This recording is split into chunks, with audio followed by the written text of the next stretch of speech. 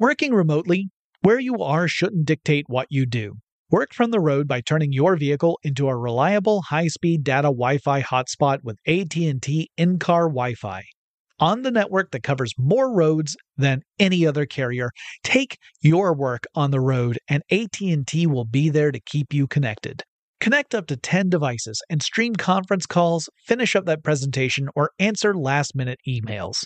Why wait? Go to att.com/in-car Wi-Fi today for free trial eligibility. Based on independent third-party data, number of devices varies by manufacturer. Always pay careful attention to the road and don't drive distracted. Wi-Fi hotspot intended for passenger use only when vehicle is in operation. Compatible device and vehicle required. Running a business is no cakewalk, but with SAP Concur Solutions, you can be ready for anything. You can manage travel, expenses, and AP all on one platform that's packed with AI and best practices, and that delivers it all through an easy, clear, I can't believe how simple that is experience. So, while not much can be done about that guy who never fails to burn the microwave popcorn and stink up the entire office, with SAP Concur, you can easily handle almost anything else. Take control of your business finances today at Concur.com. That's CONCUR.com. AT&T connects an ode to podcasts. Connect the alarm. Change the podcast you stream. Connect the snooze. 10 more minutes to dream. Connect the shower. Lather up with the news. Sports talk, comedians, or movie reviews. Connect with that 3-hour philosophy show. Change the drive into work in traffic so slow. Connect the dishes to voices that glow.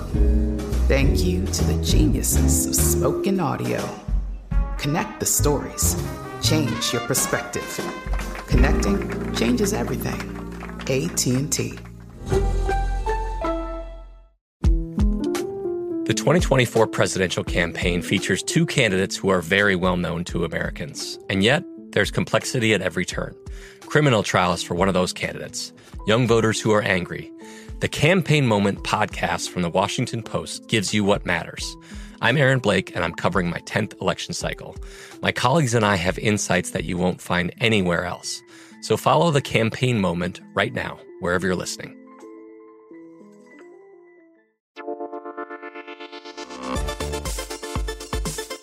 Welcome to Tech Stuff, a production from iHeartRadio.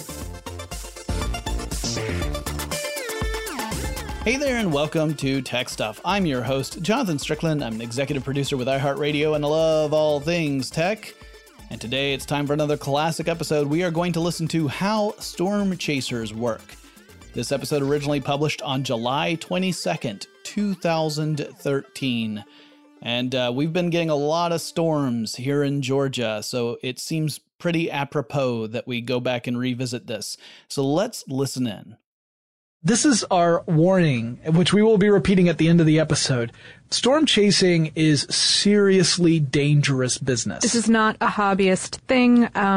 Though some people treat it that way, it is you are putting yourself at serious risk when you are encountering major storm fronts, including but not limited to tornadoes. So we want to get that out of the way. And the people who go about storm chasing are professionals. They are researchers. They have been trained, and they do serious work. It's not just all about the thrill. I'm sure that part of it for these people is the thrill, but the number of tornadoes in the United States has increased since the 1960s, but the number of deaths in the U.S. has declined due to these brave people's work. Right. So we're learning more about these systems and how to predict them. Now, granted, prediction is about all we can do because these are major storm systems that we still don't understand and they entirely. Have so much energy. I mean, the energy in these storm systems rivals that of a nuclear bomb. They can reach above 300 miles an hour. Yeah, this is serious business. So let's talk a little bit about what storm chasers are and what they do. So they do tend to fall into three major categories. You've got your scientific researchers, which I would say are probably the majority of, well, until recently anyway, were the majority of storm chasers. Mm-hmm. These are the men and women who dedicate their lives to studying storm systems, gathering data, and trying to learn everything we can about them so that our forecast models get more and more precise, so that we can increase the levels of safety, not just of where we build things, but how we build them and how to get people out of harm's way. So that's one group. Another group are professionals who are trying to capture video or still images of storms and then sell them to either a news outlet or a magazine or television show or just to any other type of customer. So they're trying to turn storm chasing into profit. And then your third category are your thrill seekers who are treating it like a hobby. They want to witness the awesome power of a storm, which can be really amazing to behold, but it is so dangerous. Yeah, I would say that really technically most storm chasers fall into all three categories in some way, shape, or form. I mean, it's that's true. It's not like it is a business, and most of them do take footage while they're in them. Most of them are also doing research and are probably excited about. Right. You've got some hobbyists who are just trying to see a really cool storm, and you've got some companies that are operating tourism where it's actually they're creating a business where they're taking people out on tours to try and see one of these storms. So it's not necessarily that you only belong to one category. You might span multiple categories, but that's generally how folks kind of classify them. Now, really, when it comes down to it, we need to talk about what is an actual tornado, because that's mainly what storm chasers are concerned with. They also will take a look into huge thunderstorm systems, supercells, things like that. Some storm chasers will have some experience with things like hurricanes, which are different from tornadoes. It is kind of implied that hurricane chasers are not really storm chasers because you're not so much chasing a hurricane. You know where it is. Yeah. It's pretty obvious. Yeah. Hurricanes are very different from tornadoes. Tornadoes are, like we said, they are pretty mysterious. We don't understand fully how they form, what it is that's making them form, or why they form in one set of circumstances, but in another set that seems identical, they don't.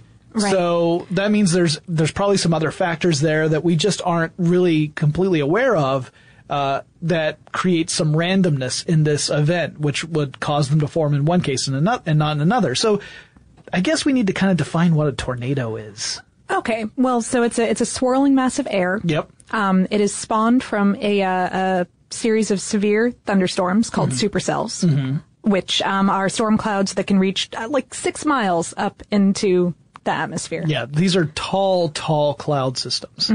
And it has enough energy to create a cyclone of spinning air. Right. Now, if we want to go into an even more in-depth definition, the Glossary of Meteorology says that it's a violently rotating column of air pendant from a cumuliform cloud or underneath a cumuliform cloud, and often, but not always, visible as a funnel cloud. So literally, in order for a vortex to be classified as a tornado, it must actually be in contact with the ground and the cloud base. Otherwise, it is just a funnel. Right. Yeah. So it has to be in contact with the ground. It has to be from the ground all the way up to the cloud base. If it's not all the way up to the cloud base, it could be what is called a gustnado, or some people call them even little dust storms. You'll see like a little twisting motion. Sure. Those are not actually tornadoes unless they extend all the way up to the cloud base. So it has to be from the cloud base to the ground for it to actually be a tornado. Now, usually within a tornado, you've got wind shear going on. That's winds at different altitudes that are blowing in different directions, that end up, creating this rotation. Yeah, and the rotation in the northern hemisphere tends to be counterclockwise. Yes. And in the southern hemisphere, it tends to be clockwise, but that's not a hard and fast rule. Right. You can actually have both. The same way that you can technically in the northern hemisphere see water go down the drain. Yeah. The Coriolanus effect is one of those things that a lot of people will cite when it comes to this sort of stuff. That really applies to huge bodies, not tiny ones, but in this, relatively tiny ones, I should say. Right. But in this case, you can actually find storm systems that have both counterclockwise and clockwise moving tornadoes within one system. So it's not like a hard and fast rule. It's just more of a tendency. So there's also this thing called a mesocyclone. All right, this is a twisting vortex of air that goes through a cloud system. but imagine that it's horizontal. All right. So it's not vertical yet. It's a mesocyclone. It's kind of like what a tornado would look like if you put it on its side up in the clouds. Okay. All right.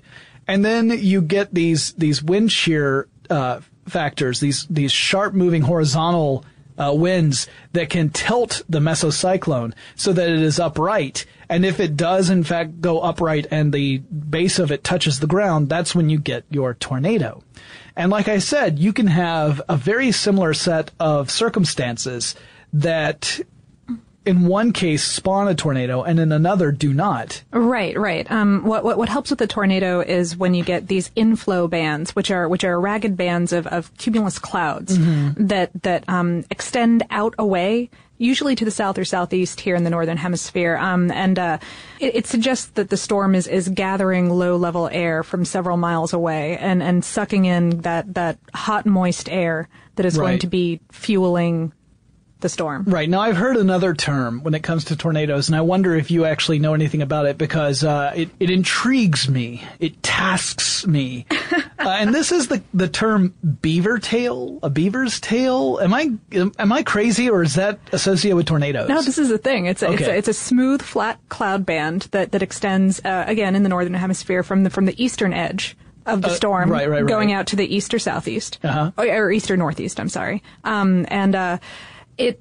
It also just suggests the presence of rotation. Gotcha. Yeah. So in these storm systems, you have areas where there is precipitation, and you have areas where there's no precipitation.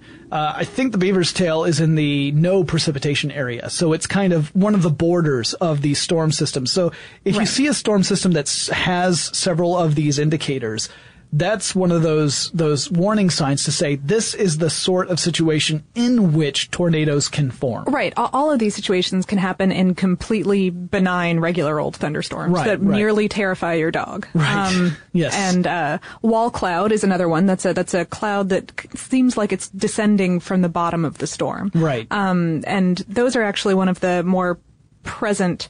That's like your 10 to 20 minute warning. Gotcha. If a tornado is going to form there, you've got about 10 to 20 minutes from when that ships out. Wow. Yeah, that's scary stuff. Mm-hmm. And so when this tornado is forming, you get an updraft. All right, and that updraft starts to pull in low level air from several miles around. I mean, we're talking a huge system here, and that low level air is pulled up through the updraft from the rain area, and the rain cooled air is incredibly humid, like you were saying.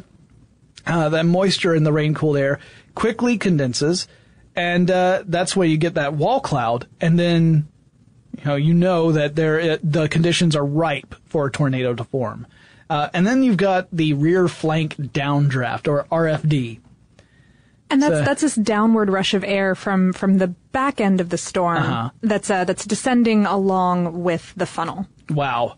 Yeah, so this looks like it's a bright spot, right? That's what this usually looks like. It's usually to the rear, and in the northern hemisphere, it's the southwest side, which I think actually leads to a wives' tale. There's an old wives' tale that if a tornado's approaching and you have a basement, you should go and huddle in the southwest corner. The idea being that would be the safest way from the path of the tornado. But as it turns out, tornado pathways are not nearly so predictable. They're very unpredictable, in fact. And also that clear spot just doesn't have rain in it. It's still actually a space of extreme wind activity. Right.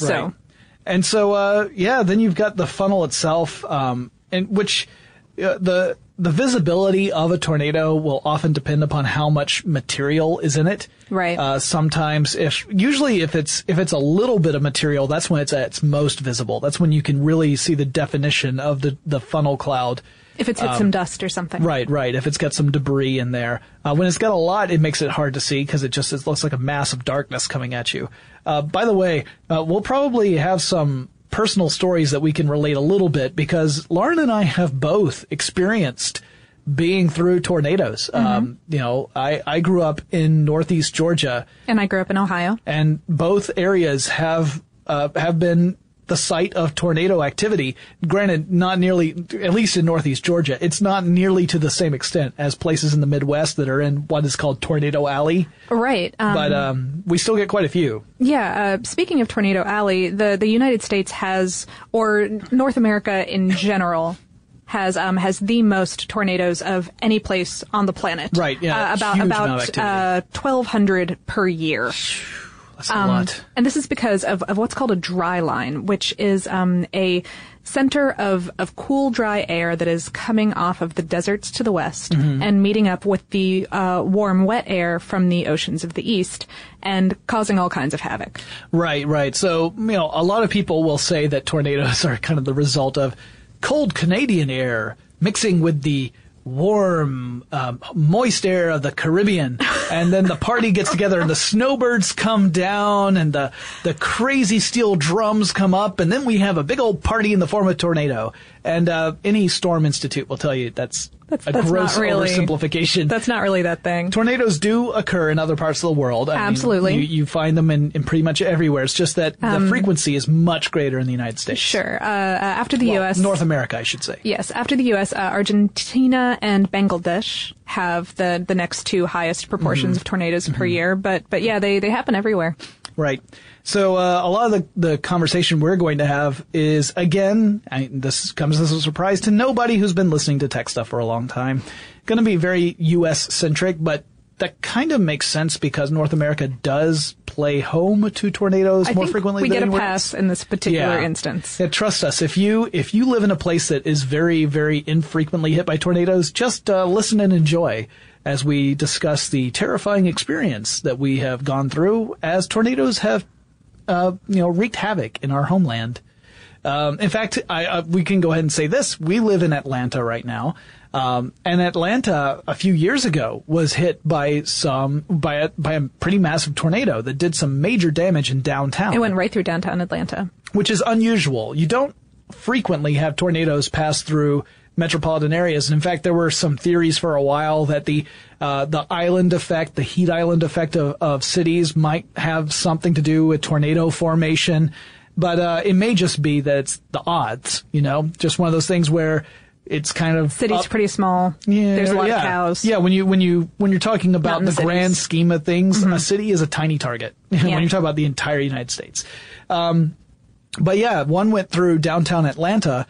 And there, for months, there were major buildings in Atlanta that had temporary covers over a lot of windows, like high-rise buildings, skyscraper buildings had these temporary covers on their windows because they had to start replacing all of them. Some of which are in buildings that have very specific types of surfaces, like.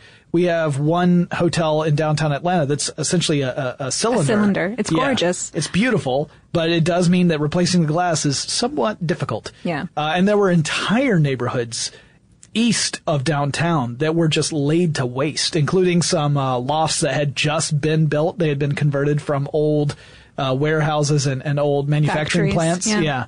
And they had just been converted into lofts and then destroyed. That's all been rebuilt now, but it can hit major cities. We wanted to talk a bit about the history of storm chasing and just I've got some about the history of weather forecasting in general, just to kind of get an idea of how we've come to the point where we're at now. Yeah. Now, Lauren, the very first date I have is 1849. Do you have anything before that? 1054. What? Yes, that was the first recorded account of a tornado. It was sure is windy out. There goes Johnny. It was in the village of Rosedala, Ireland. Sure is windy out. There goes O'Shaughnessy. And the account said that it looked like a steeple of fire. Wow, that's poetic. We usually say that there's a tornado. It's coming at us right now. You hear that train coming around the bend? So 1054, do you have anything else before 1849? No, I do not. All right, Miss Smarty Pants. So in 1849, Professor Joseph Henry of the Smithsonian established a network of weather instruments along telegraph companies. So he partnered with telegraph companies and helped install these weather instruments at their offices in various places around the United States. And he used maps to coordinate between these different telegraph companies And so the observations they sent back, he would end up making notes on the map. And then from that, he would start to create weather predictions. So that's some of the first weather forecasting in the United States beyond just my knee is aching, it's going to rain soon. Or my dog is freaking out.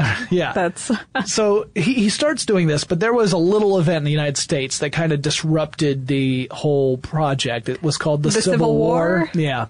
Yeah, that kind of ended up taking over the telegraph lines for a while for mysterious reasons. In 1865, however, after the conclusion of the Civil War, Professor Henry then suggested that all meteorological observations reorganize under a single agency as a means of predicting storms and warning coastal shipping. So this was the very beginning of developing a national bureau to oversee this and study it and make forecasts. So 1870 was when the United States formed the Weather Bureau.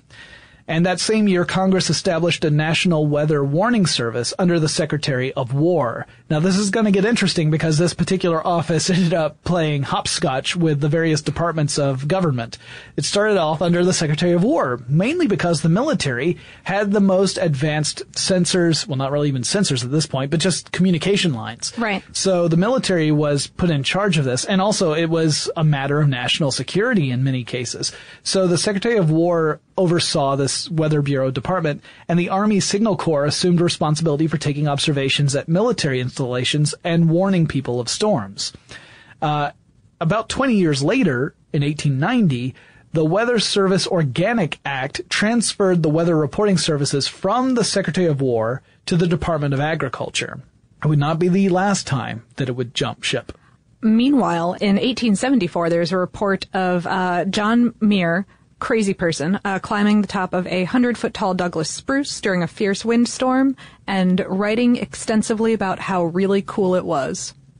Storm chaser, early storm chaser. Yeah. Also in 1884, August 28th is the first known photograph of a tornado taken specifically in South Dakota. Yeah, not from the inside. No. In 1896, that was when the first hurricane warning service was established in the United States. And in 1909, the Weather Bureau began a regular program of balloon upper air observations. So this is sort of the beginning of weather balloons. There had been some work with it earlier, but this was the first time that the Bureau itself had started to fund a weather balloon program. And weather balloons are pretty much what they sound like. They are balloons that carry some form of sensor, whether it's just something to measure wind speed or humidity or barometric pressure or whatever, and then either record it, and then you retrieve the balloon and see what the recordings were, or if it has some sort of transmitter. More modernly, it will transmit back to a computer. Exactly. Too. Yeah, or at least a radio station. Sure. So you'll get some sort of report back on current atmospheric conditions in the upper atmosphere, where, you can't just go outside and say, it's raining. This is more like what are the directions of airflow at higher elevations. And the temperatures and all of that. Exactly. In 1928, a Russian meteorologist attached a radio meteorograph to a sounding balloon. Oh, there's some thunder out there. And that was the development of what we consider the modern weather balloon. So the previous weather balloons were kind of early attempts at using balloons to gather more information, but this is when we're actually starting to get information in real time radioed back. Very early on still. And by 1936, that's when the Weather Bureau began operation of weather balloons collecting information such as atmospheric pressure, temperature, humidity, wind direction, and speed. So by 1936, we're starting to get a fairly robust weather reporting system. Mm-hmm. In 1940, the Weather Bureau jumps ship again and becomes part of the Department of Commerce. So once again, playing hopscotch. Which is where it still is today, I believe. Yeah. Although it's not the Weather Bureau anymore. We'll talk about that in a second. Right. Also, circa World War II, we started to see people flying into hurricanes directly to study them. Yes, we call these crazy people. Brave people who really were trying to advance science. They were not doing this, willy-nilly. This was, wow, there, man, that storm's coming right up on us. Excellent. It's heading right for us. It's a tornado. No, it's not. It's just a thunderstorm. Hey guys, it's Jonathan from 2020 here. I got a storm rolling in, so I'm going to take a quick break, but we'll be right back. Working remotely, where you are shouldn't dictate what you do. Work from the road by turning your vehicle into a reliable high-speed data Wi-Fi hotspot with AT&T in-car Wi-Fi. On the network that covers more roads than any other carrier, take your work on the road and AT&T will be there to keep you connected. Connect up to 10 devices and stream conference calls, finish up that presentation, or answer last-minute emails. Why wait? Go to att.com/in-car Wi-Fi today for free trial eligibility. Based on independent third-party data, number of devices varies by manufacturer. Always pay careful attention to the road and don't drive distracted. Wi-Fi hotspot intended for passenger use only when vehicle is in operation. Compatible device and vehicle required. Running a business is no cakewalk. There is a ton to keep track of. Employees to keep happy, spending to control, travel to plan, and on top of it all, nobody knows exactly what the future holds. Your finance team always has to be ready to change. But with SAP Concur Solutions, you can be ready for anything. You can manage travel, expenses, and AP all on one platform that's packed with AI and best practices, and that delivers it all through an easy, clear, I can't believe how simple that is experience. And you can finally say goodbye to the costly mistakes and risks that come from manual work and spreadsheets. So, while not much can be done about that guy who never fails to burn the microwave popcorn and stink up the entire office, with SAP Concur, you can easily handle almost anything else. Take control of your business finances today at concur.com. That's CONCUR.com. The 2024 presidential campaign features two candidates who are very well known to Americans. And yet, there's complexity at every turn. Criminal trials for one of those candidates. Young voters who are angry. The Campaign Moment podcast from the Washington Post gives you what matters. I'm Aaron Blake, and I'm covering my 10th election cycle. My colleagues and I have insights that you won't find anywhere else.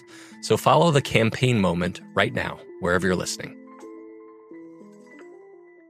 This episode is brought to you by Navy Federal Credit Union. At Navy Federal, it's been the mission to help the military community for over 90 years. And not just help them, but do everything to make sure they not only grow, but flourish. That's why Navy Federal Credit Union has all kinds of great savings and investment options like share certificates with sky-high rates. So don't hesitate. Start growing your finances today with a variety of savings and investment options. Navy Federal Credit Union. Our members are the mission. Savings products insured by NCUA. Investment products are not insured, not obligations of Navy Federal and may lose value. The 1940s is also when Roger Jensen started to become active, and he is one of the people that we refer to as an early storm chaser. Right. I believe he chased his first storm in 1953 with his father. That's the date that I have. Oh, yeah? I just have 1940s was when he started, but that was a very general kind of answer from the site I was looking at the time. So 1953 may be, in fact, more accurate. Mm-hmm. And Roger Jensen was a turkey processing plant worker and farmer who got deeply involved in the growing storm chasing movement. He was, really one of the founders there. Right. Another one being David Hoadley. Right. And you have some information about him, right? I think he began in 1965. Gotcha. And following his first experience there, he just chased storms just all the time. He was from Falls Church, Virginia. Yes. And he was very much active in that, along with another scientist, one of the first storm chasing scientists, Neil Ward, again a very early storm chaser. Meanwhile, while all this storm chasing is starting, and it's just the earliest days of storm chasing, back in 1948, there was an Air Force captain who later became a colonel, named Robert Miller, and also Major Ernest Fawbush, who were the first on record in the United States to successfully forecast a tornado. Huh. They actually forecasted in central Oklahoma. They were observing conditions that were very similar to a tornado that had hit the base 4 days earlier. And they said, these conditions are ripe for another tornado based on all that information. And so they actually began to discuss with the higher ranked members of the base there about whether or not they should take action. Ultimately, they decided that they should prepare for the potential of another tornado. So they acted as if another tornado was going to hit. The next day, another tornado did hit the base. That was 2 tornadoes that hit the very same base within the span of 5 days, which was, pretty remarkable. I mean, you're talking about, again, a massive area, and for 2 tornadoes to hit the same place within the span of a week is pretty rare. But yeah, that was the first successful forecasting of a tornado on record in the United States. And in 1950, the Weather Bureau revoked a ban on mentioning tornadoes in forecasts.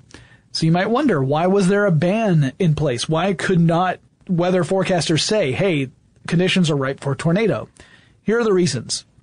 One, tornadoes at that time in particular were largely mysterious forces that were just kind of considered acts of God, that these were events that would come down, strike with incredible fury. Things that would, say, incite large spread panic. Exactly. The thought was that you would do more harm than good by saying, hey, there may be a tornado on the way, because no one knew exactly what they were supposed to do. By 1950, the Weather Bureau had decided that this was no longer a responsible course of action, and that, in fact, it would revoke that ban. By the way, the ban was not always a formal ban. Sometimes it was just highly discouraged from mentioning that conditions were ripe for a tornado. But at this point, they said that that was no longer going to be an official policy. In 1965, you had mentioned that earlier about the storm chasers. That's also the same year when the Weather Bureau changed its there was a reorganization of the Department of Commerce. And so that reorganization ended up creating something called the Environmental Science and Services Administration, or ESSA. And that organization changed the Weather Bureau to the National Weather Service, which will sound a lot more familiar, I think, to many of our listeners. And in 1970, the National Oceanic and Atmospheric Administration formed and replaced ESSA. So that's also known as NOAA, NOAA. Mm-hmm. We got to see the headquarters of NOAA.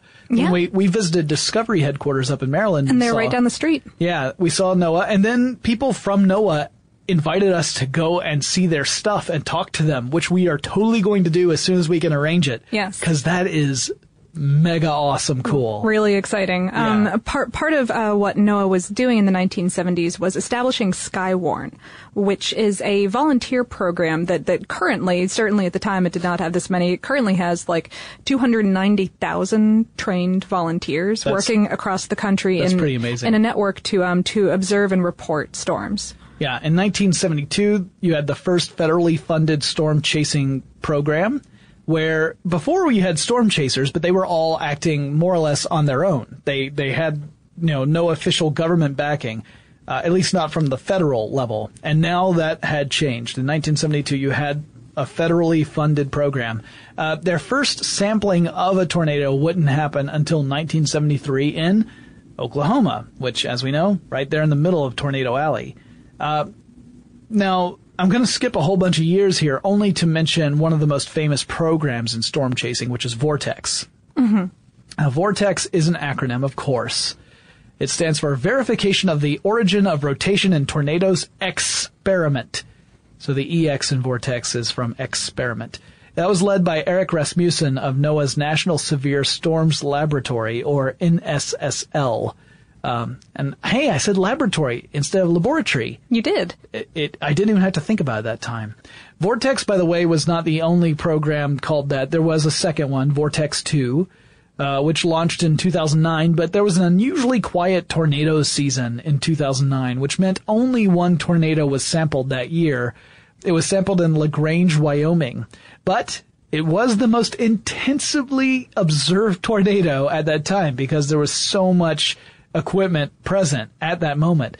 In 2010, VORTEX 2 actually sampled quite a few supercells and a few weak tornadoes as well and gathered a lot of information.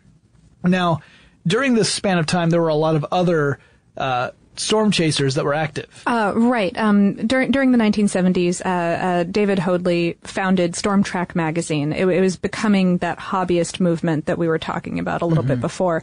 And you know, he was publishing articles in National Geographic and Scientific American. There were programs on the History Channel and ABC. It was becoming very much in the public eye, especially with the creation of these government agencies, or the recreation of these government agencies. Right. Yeah. Some of these agencies, by the way, you know, we talked about it. You know, the 1860s, there was more than 100 years of information gathered. And it's interesting that it was kind of that chain was never broken. It did transform quite a few times. Sure. But they remained, like, the information itself remained intact. Oh, and it really wasn't until we started getting,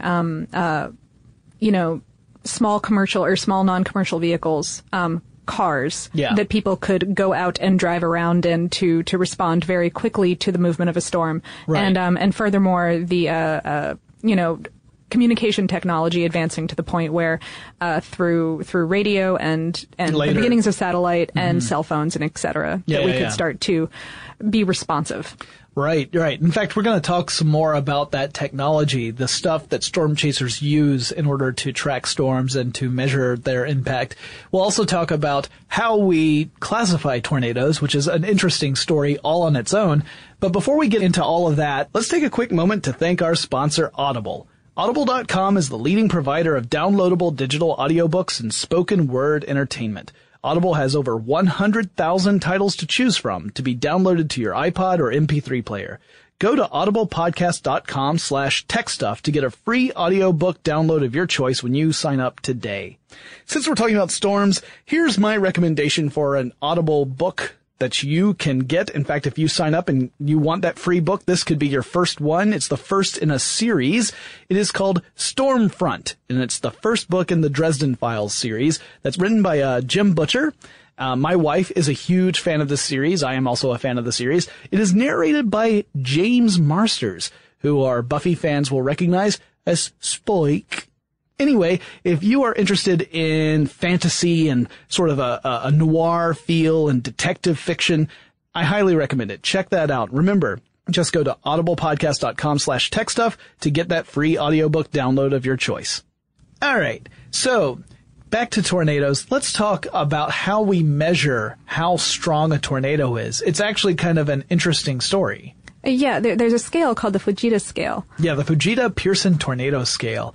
Originally, in its first format, it ranged from F0 up to, theoretically, F12. F12 would have measured the wind speed at Mach 1, which is the speed of sound. I don't like that idea. Yeah, well, most people would say that to really think of the scale in practical terms, you would go from F0 to F6. The idea being that anything over F6 would have probably, we never would see wind speeds at that intensity. Hey man, don't argue with me, Thunder. I'm just saying what I read.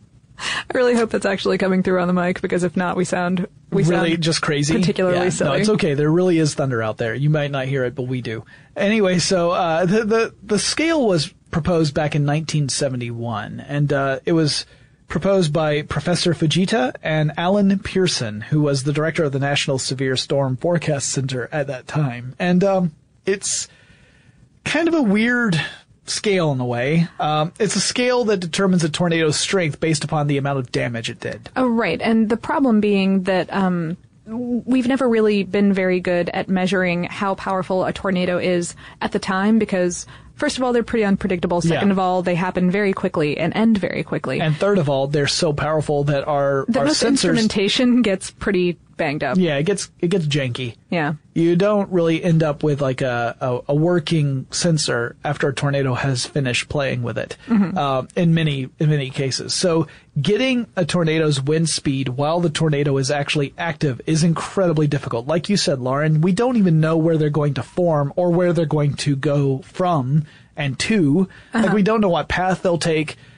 So getting an accurate reading on wind speed while it's happening is really hard to do. Right. And of course we can tell how fast they're traveling along the ground, how fast the clouds are going in relation to the ground due to Doppler radar. Yeah. We can track a tornado and say, all right, the tornado itself traveled at a speed of 16 miles per hour from west to east. Like, we could say that. But what's going on within it is very different. Much more mysterious. So Professor Fujita and Alan Pearson came up with a scale where they would look at the damage that was left after a tornado had passed through and said what speed of wind would be required in order to do this amount of damage. In other words, we were establishing how strong a tornado was after it had already happened by just looking at the devastation that it left.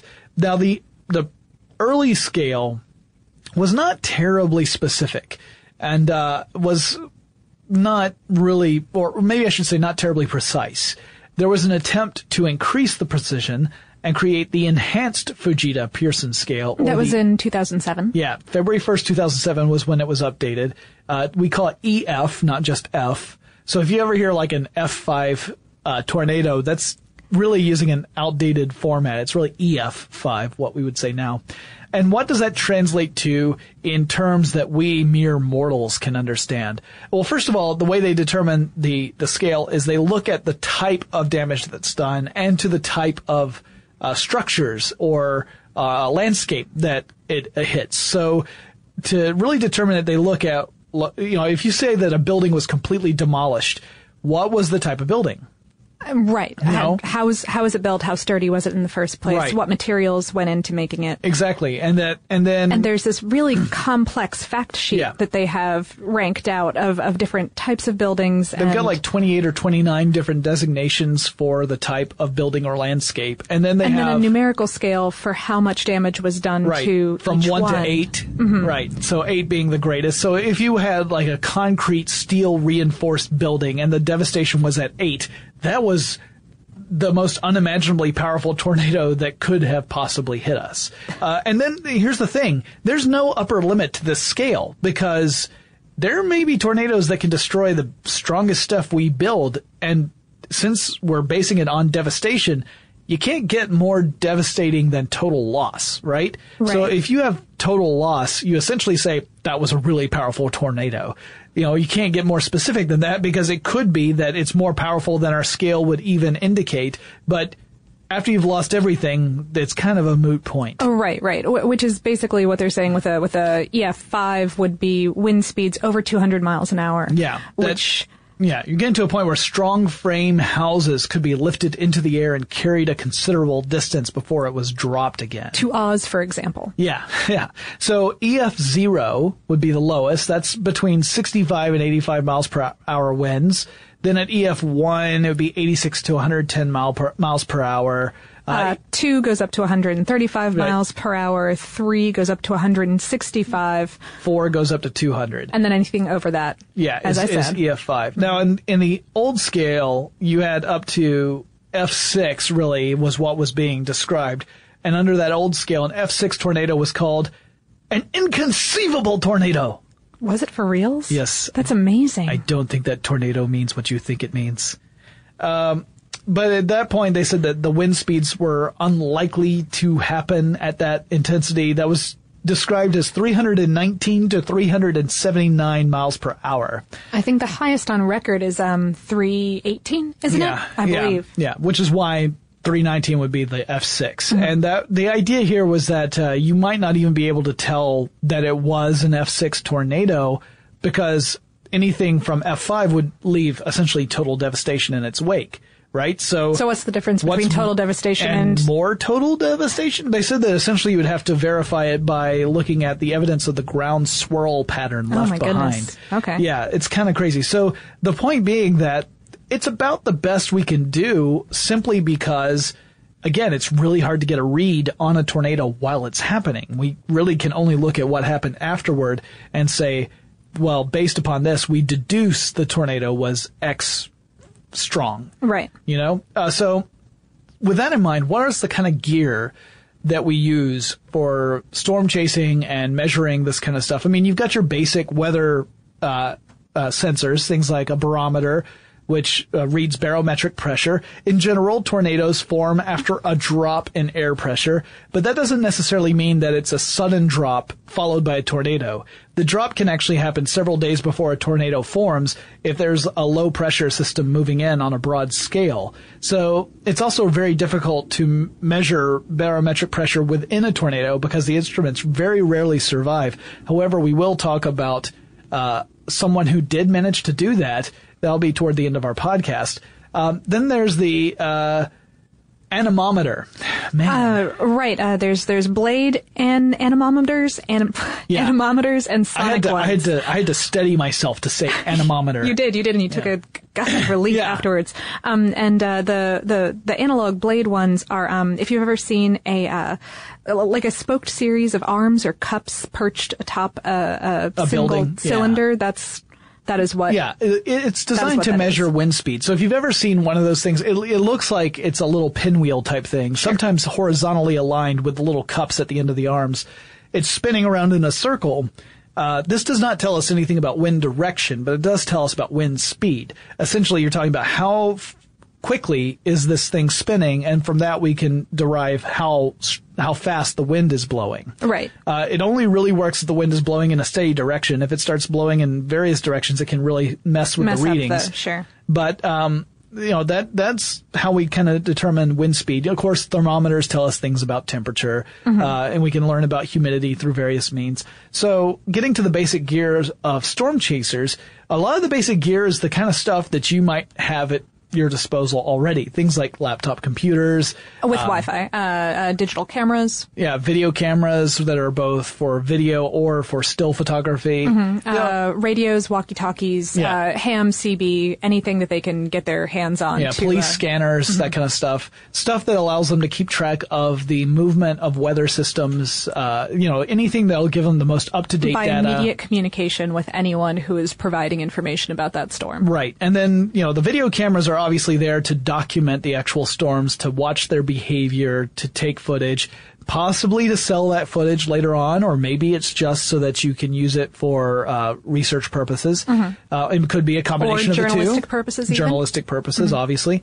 Yeah. And so those are your basic pieces of equipment. There's some interesting approaches to studying tornadoes, some of which are not necessarily used that frequently today.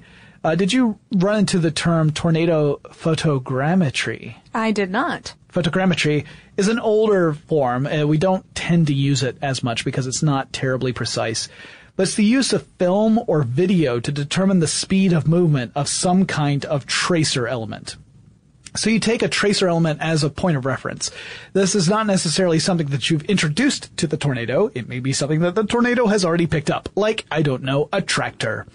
And it's usually a large piece of debris or some sort of persistent element in the cloud itself. And from this, you can start to infer what the wind speed is, with varying and sometimes unknown reliability. So you analyze how the wind speed is by measuring the movement of this persistent element.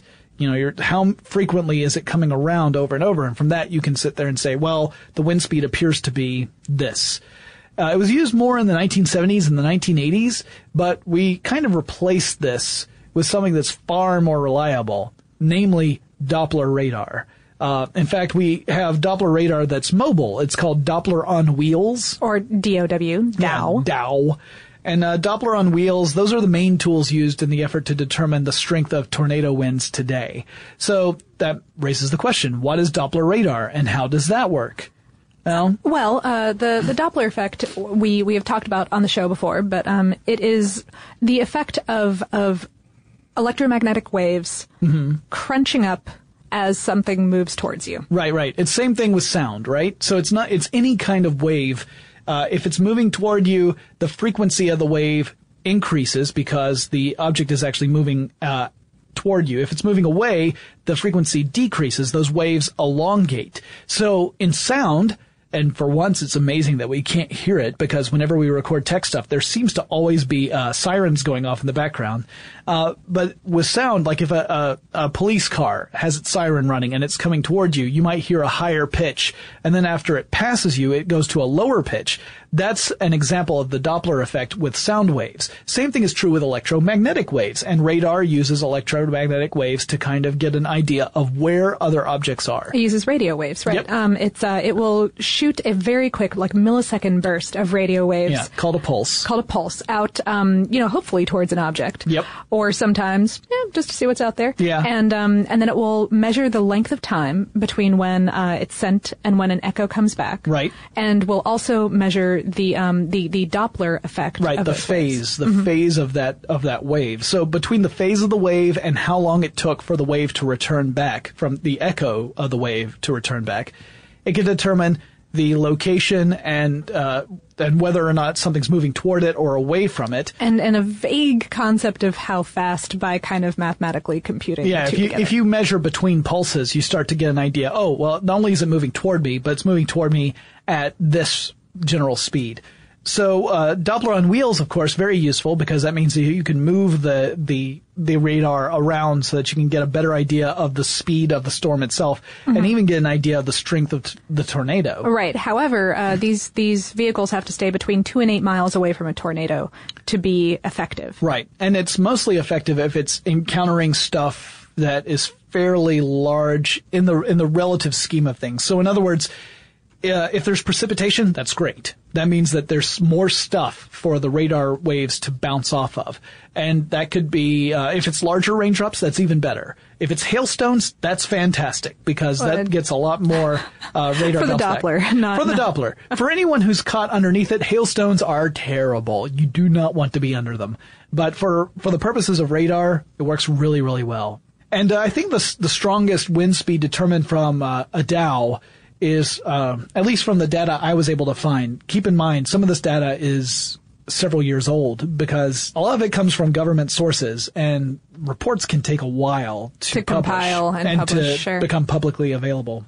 But the strongest I was able to find was 302 miles per hour. So I saw a report of one from Oklahoma in 1999 that recorded the world record speed of 318. Oh, okay. So. Gotcha. Yeah, my latest records are later than your latest records. Hey guys, Jonathan from 2020 again. Storm's gone through, but now I kind of have to go outside and pick up some branches. So we're going to take a quick break, but we'll be right back. Working remotely, where you are shouldn't dictate what you do. Work from the road by turning your vehicle into a reliable high-speed data Wi-Fi hotspot with AT&T in-car Wi-Fi. On the network that covers more roads than any other carrier, take your work on the road and AT&T will be there to keep you connected. Connect up to 10 devices and stream conference calls, finish up that presentation, or answer last-minute emails.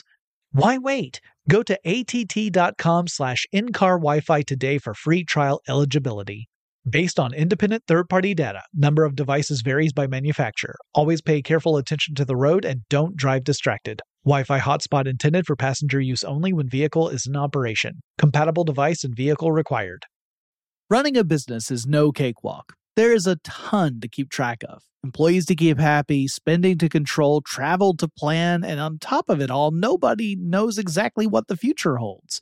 Your finance team always has to be ready to change. But with SAP Concur Solutions, you can be ready for anything. You can manage travel, expenses, and AP all on one platform that's packed with AI and best practices, and that delivers it all through an easy, clear, I can't believe how simple that is experience. And you can finally say goodbye to the costly mistakes and risks that come from manual work and spreadsheets. So, while not much can be done about that guy who never fails to burn the microwave popcorn and stink up the entire office, with SAP Concur, you can easily handle almost anything else. Take control of your business finances today at concur.com. That's CONCUR.com. The 2024 presidential campaign features two candidates who are very well known to Americans. And yet, there's complexity at every turn. Criminal trials for one of those candidates. Young voters who are angry. The Campaign Moment podcast from the Washington Post gives you what matters. I'm Aaron Blake, and I'm covering my 10th election cycle. My colleagues and I have insights that you won't find anywhere else. So follow the Campaign Moment right now, wherever you're listening. This episode is brought to you by Navy Federal Credit Union. At Navy Federal, it's been the mission to help the military community for over 90 years. And not just help them, but do everything to make sure they not only grow, but flourish. That's why Navy Federal Credit Union has all kinds of great savings and investment options like share certificates with sky-high rates. So don't hesitate. Start growing your finances today with a variety of savings and investment options. Navy Federal Credit Union. Our members are the mission. Savings products insured by NCUA. Investment products are not insured, not obligations of Navy Federal and may lose value. There's a specific type of radar that has been used for some storm tracking technology. It's called a SMART-R, which is, again, yet another acronym. Stands for Shared Mobile Atmospheric Research and Teaching Radar. This is one that is mainly used for research. It's used both for hurricanes and for tornadoes. And so, you know, this combination of technology is used to really get as much information about strength and speed as we possibly can so that we can add to our body of knowledge. And then there's some private chase teams and tours that have marine radars mounted on their vehicles. However, you should know this is decoration. Marine radars are useless when it comes to storm chasing and storm tracking. It's promotional purposes only. Wow. They're not used in research. And actually, marine radar signals can interfere with research units like DOWs. So don't do it, storm chasing companies. Don't put marine radar on your trucks and then use them. Yeah, that's pretty silly. There are some projects that have been very interesting, but not very successful. Right.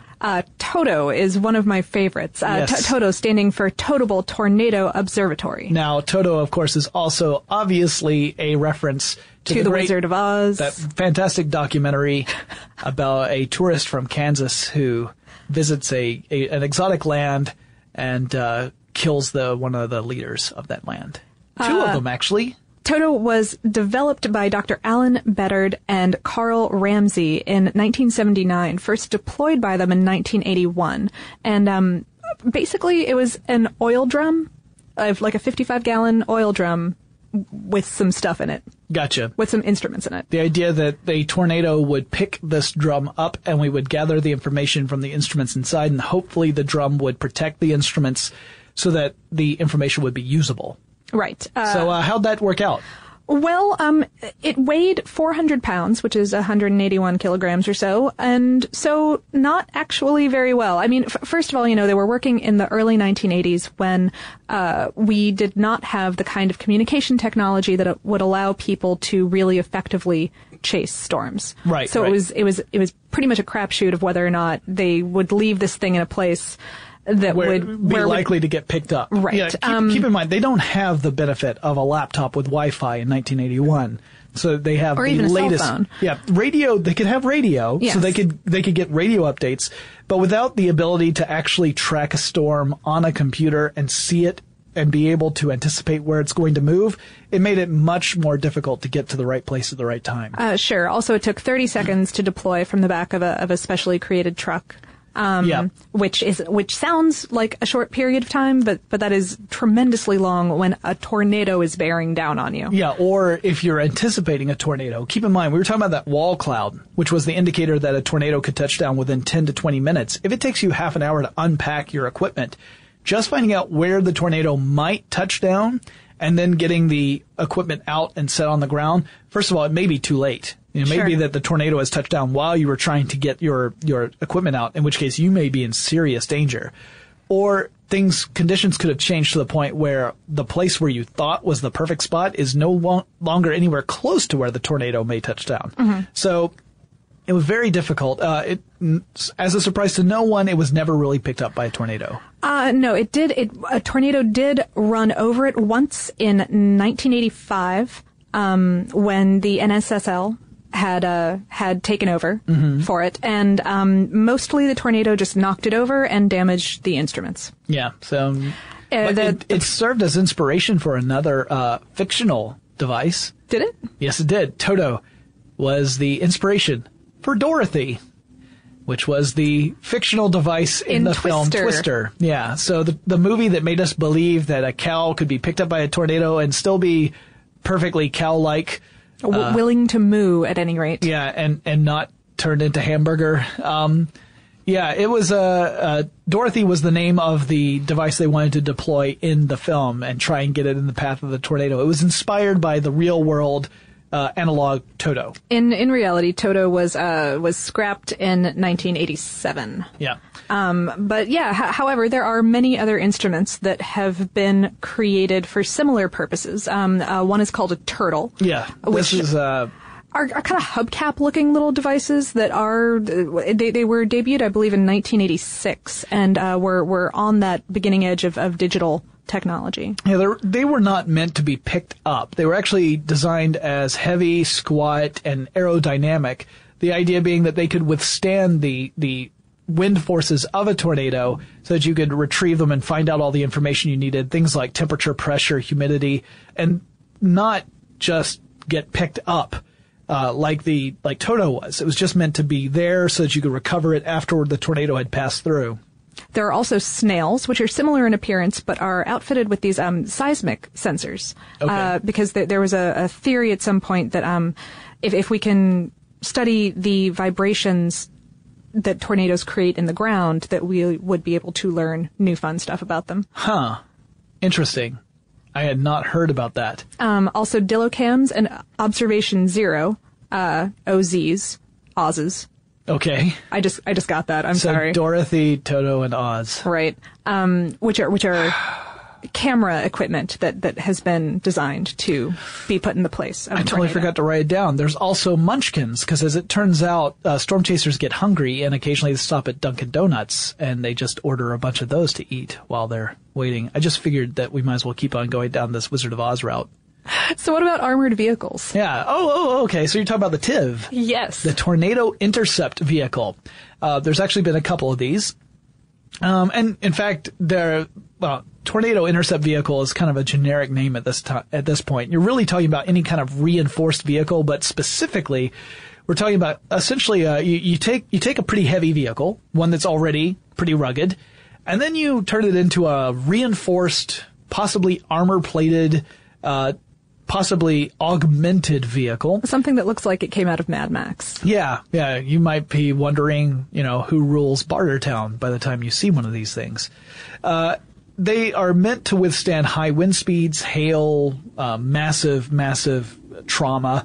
They're reinforced, and sometimes they have hydraulic panels that can actually extend down to the sides of the vehicle. The idea being that if you extend the hydraulic panel so that it goes from the ground and leaves no space under the vehicle, then you can't have wind sweep in underneath the vehicle and lift it off or push it off its perch. Right. So some of them even have stabilizing jacks that will extend down and into the ground and itself.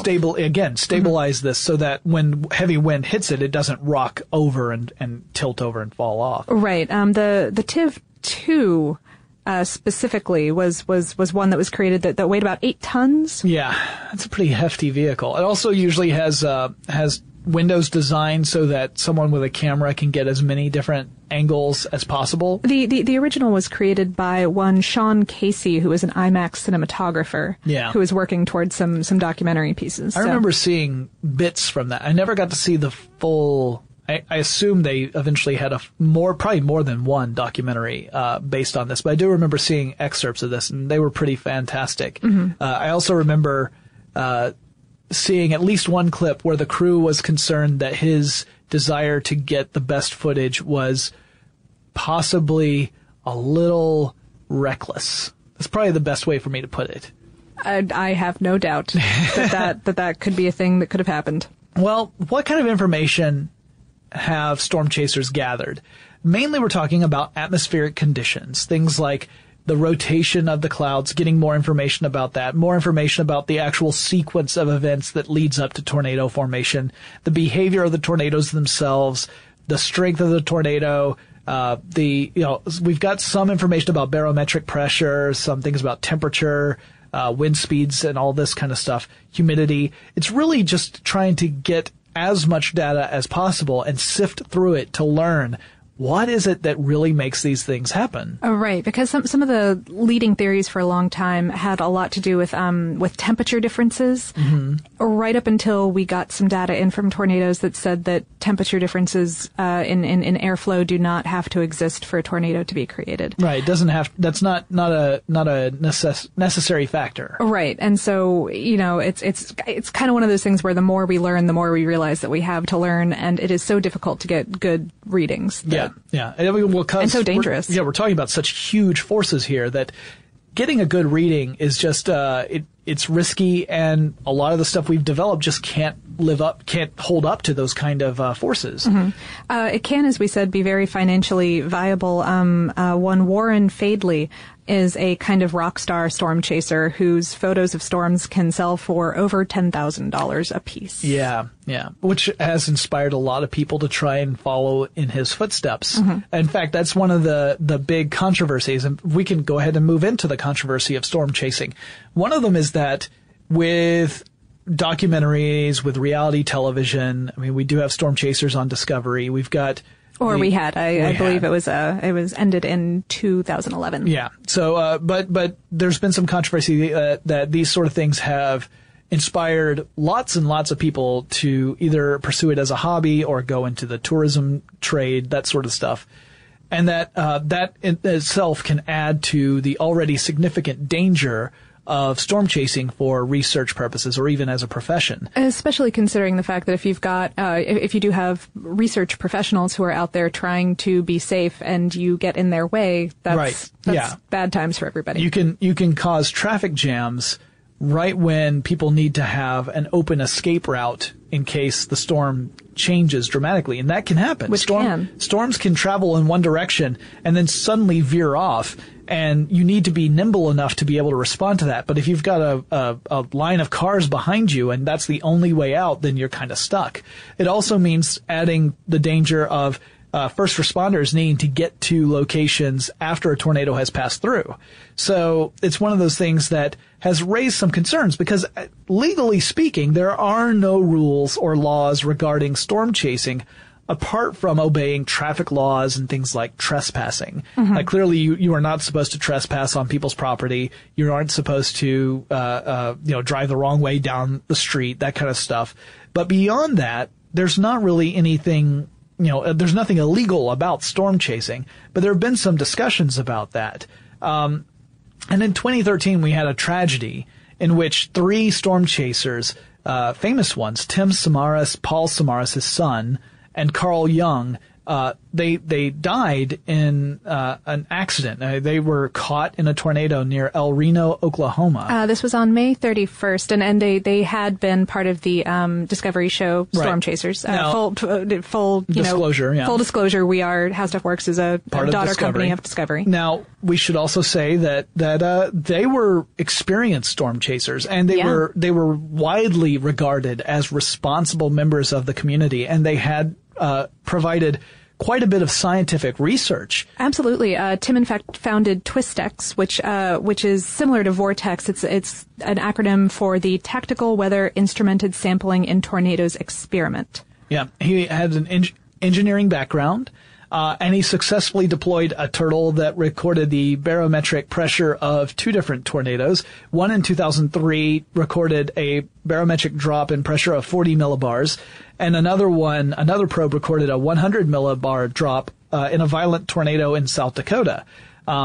Later on, other turtles would record more barometric pressure, but his was the first one to do that. Wow. So he was really contributing to the scientific knowledge of tornadoes. And so their deaths were very tragic, obviously, and also raised up a conversation about, is storm chasing something responsible? Is it okay? Should there be we be law? Looking for other things, for non-human endangering ways to collect this data? And it's one of those things, again, where there's not been any official movement as far as I'm aware.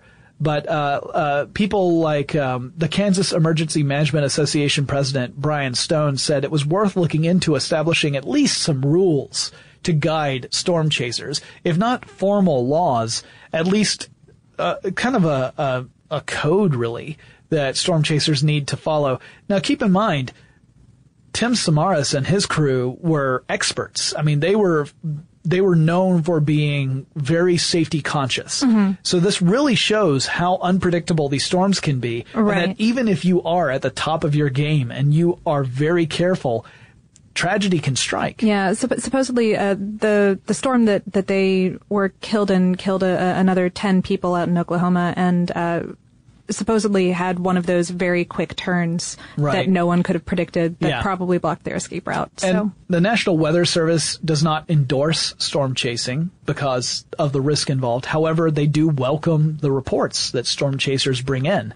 So it's kind of, it's one of those things where they say, yeah, we can't say go out and be a storm chaser, but we will say that the data we get is invaluable. Yes, we can't put a price tag on that because it's helping us understand these systems, and that's really the best way we know of doing it. And through Skywarn, in fact, they will conduct spotter training classes across the United States. If you are very interested in storm chasing, I would recommend not probably going on one of the tours. I don't think they're necessarily responsible, but you can't. Some may be very good at following safety rules, and some may be a little more lax in that. It's hard to say.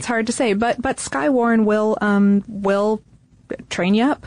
Teach you how to do it. You can do it. You can do this in the most responsible and safe way possible, which is. That's the best thing. I mean, this is your passion, and you want to contribute to the scientific knowledge.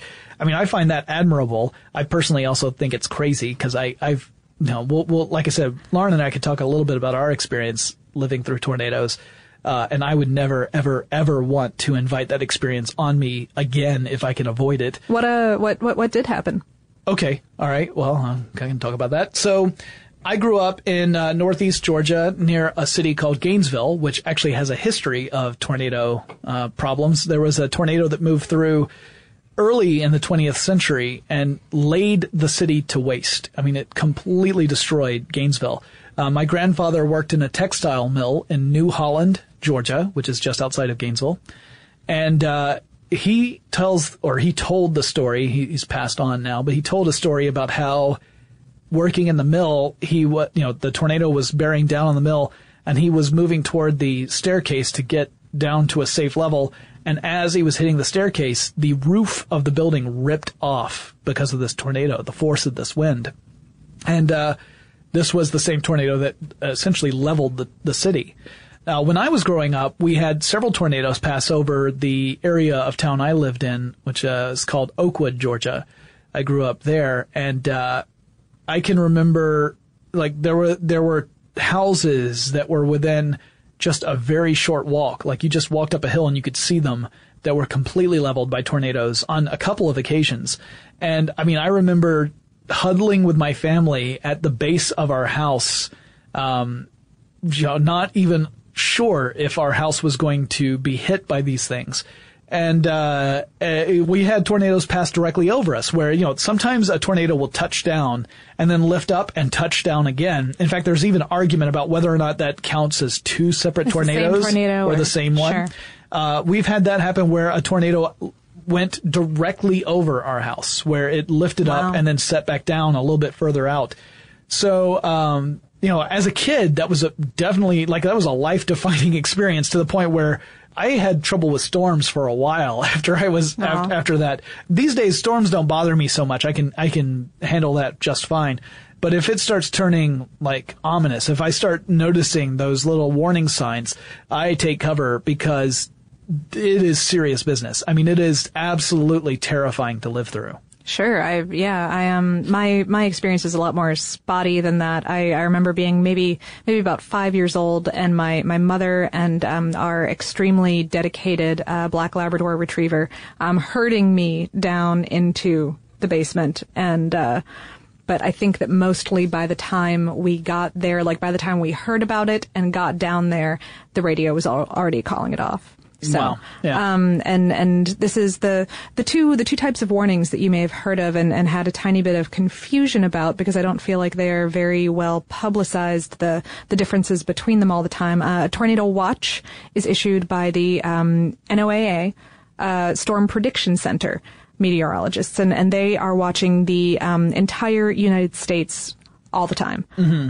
A tornado warning, however, is issued by a local NOAA, National Weather Service Forecast Office, who is watching your designated area all the time. And the warning indicates that there are spotters who have seen a touchdown and that you need to get to safety. Right. The watch is more that there are conditions that are favorable for a tornado. A tornado could form under such conditions. Right. Yeah, I've seen so many of both. It's one of the risks of living in the southeast United States. Not nearly as prone to tornadoes as other parts of the nation, which can get them even more regularly than we do. And I thought I'd close out. This is something that another storm chaser had said about the situation with Tim Samaras and his son Paul and Carl Jung. His name is Rennie Van de Wedge, and I apologize if I have butchered that name, but he had this to say, and I thought it was interesting. There's actually quite a bit that he has written about the storm chasing in general, but I thought this really bears attention in our podcast. So he said, many storm chasers do a lot of good. Some are researchers trying to understand why some storms produce tornadoes and others do not. Tim Samaras, for example, combined his background in engineering and weather to invent devices for measuring conditions inside a tornado. His research has been valuable. Other researchers use mobile radar units to measure precipitation and wind inside a tornado from close range to gain a better understanding of how tornadoes develop. Other chasers are simply out there for the thrill of chasing or to capture video to sell to media outlets. But as tornado video has become plentiful on YouTube and other websites, chasers have had to get closer than ever to get the kind of footage that will earn them a paycheck. They often find themselves in the bear's cage, which is chaser lingo for the part of the storm where a tornado forms. Some have built vehicles to drive directly into a twister. This carries enormous risk. Now, he teaches meteorology and brings students with him on trips where they observe these storm fronts and the weather conditions so that the meteorologists have direct experience with this before they go on to whatever their careers are. But I thought it was really interesting to have a professional opinion added in there because, of course, like we said at the very top of the show, this is, and we've repeated several times, this is serious, dangerous business. It's not something for just a casual attempt. You know, you definitely want experienced people around you. If you are interested in the field, that's amazing. But definitely seek out training and make sure that you're following as many safety procedures as you can, because this is deadly stuff. And that wraps up this classic episode of Tech Stuff. Hope you guys enjoyed it. If you have any suggestions for future topics of Tech Stuff, go ahead and reach out to me on Twitter or Facebook. The handle for both of those is TechStuffHSW, and I'll talk to you again really soon.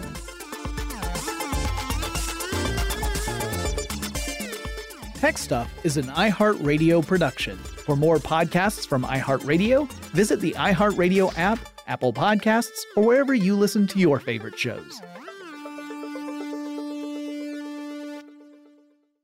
Running a business is no cakewalk, but with SAP Concur Solutions, you can be ready for anything. You can manage travel, expenses, and AP all on one platform that's packed with AI and best practices, and that delivers it all through an easy, clear, I can't believe how simple that is experience. So, while not much can be done about that guy who never fails to burn the microwave popcorn and stink up the entire office, with SAP Concur, you can easily handle almost anything else. Take control of your business finances today at Concur.com. That's CONCUR.com. From BBC Radio 4, Britain's biggest paranormal podcast is going on a road trip. I thought in that moment, oh my God, we've summoned something from this board. This is Uncanny USA. He says, somebody's in the house, and I screamed. Listen to Uncanny USA wherever you get your BBC podcasts, if you dare.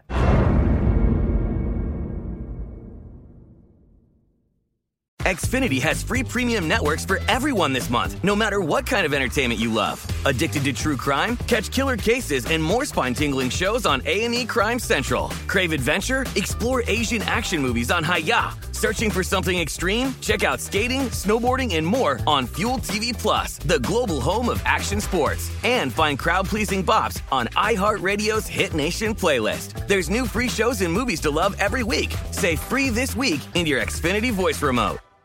If a new house is on your wish list in the next 5 years, grow your savings faster and experience your dreams with an Ohio Homebuyer Plus account from Kemba Financial Credit Union. A savings account specifically designed to save for a new home, where you can earn 7% APY, a $500 matching bonus, and a $1,500 mortgage closing cost credit. Learn more at Kemba.org. Offer expires March 31st, 2025. APY equals annual percentage yield. Restrictions apply. NMLS 292230. Equal housing lender. Federally insured by NCUA.